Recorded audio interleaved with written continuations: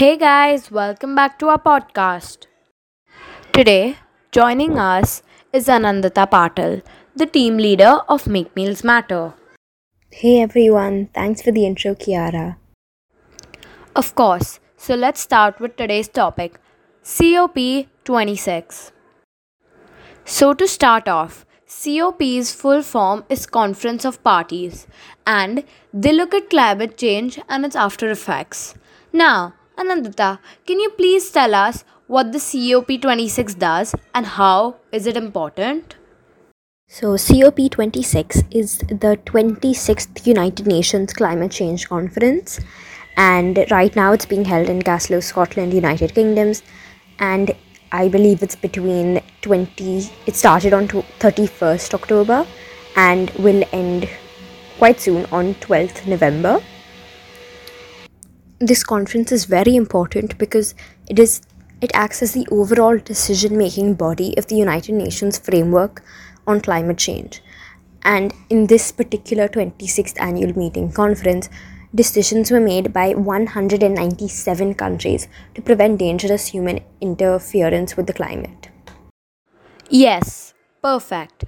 So, in this podcast, we will be looking at how climate change affects zero hunger. So, Anandita, what do you know about zero hunger?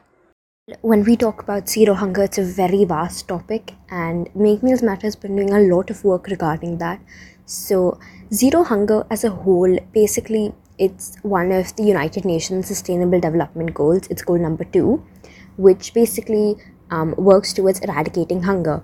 Now, for me, though, what zero hunger means, it's just two simple words, but they carry so much importance.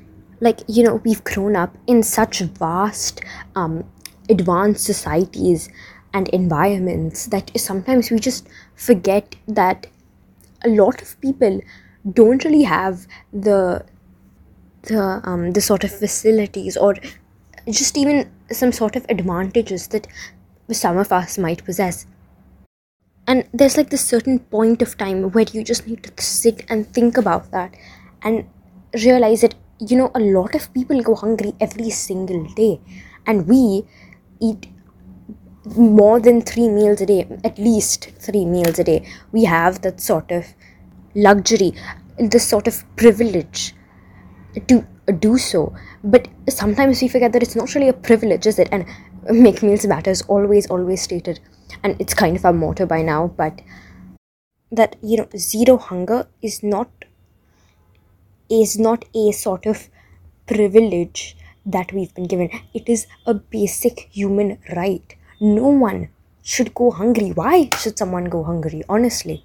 And just to sum this sort of definition up, zero hunger to me as a person genuinely means somewhere one child has gotten a meal to eat, 3 meals a day, and goes to bed with a smile on their face, knowing that they're full and nourished. Wow! So, Anandita has summed up most of it for us. And now, most of you might not know the relationship between climate change and zero hunger. I mean, honestly, like these topics sound very, very different, like two poles, but they're actually interlinked together in a huge way. Agreed.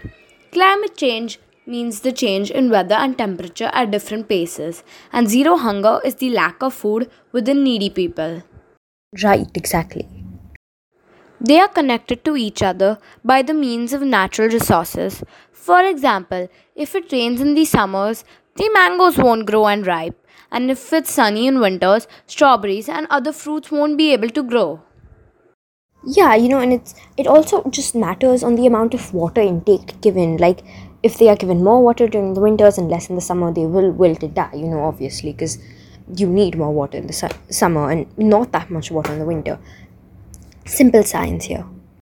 I guess you could say that climate change has many aspects, and quite a few of them, like we spoke about here quickly, just reduces the capacity to produce food, and that in turn leads to food security, nutrition and health, and undernourishment and malnutrition, and all the problems facing about hunger that we know right now. And so, if there are such vast climate changes happening around us, and obviously, like we said, it affects the crops a lot, which is one of the main source of food that a lot of us follow and just use. It affects it a lot because there'll be less crops, and in turn people would have to eat less, sort of to save whatever they have. Okay, so now we've spoken so much about this, and you guys might just be like, okay, we've heard you've spoken about it, but okay, at the end of the day, what actually can we do about this issue?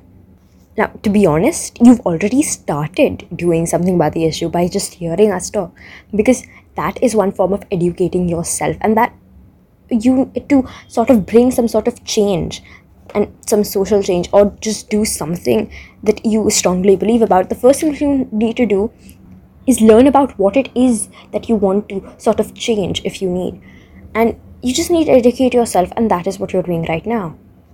And obviously, once you have that knowledge, you've understood the crux of the matter, you can go forward and educate others. And obviously, this can be with many different ways. You can just bring it up in a conversation. You could do it through social media. However you like, you could go and protest about it or talk about it to a large audience, whatever it is that you truly believe in. But just commit to it and understand that care that you want to sort of portray. I mean, at the end of the day, we are all in the same boat.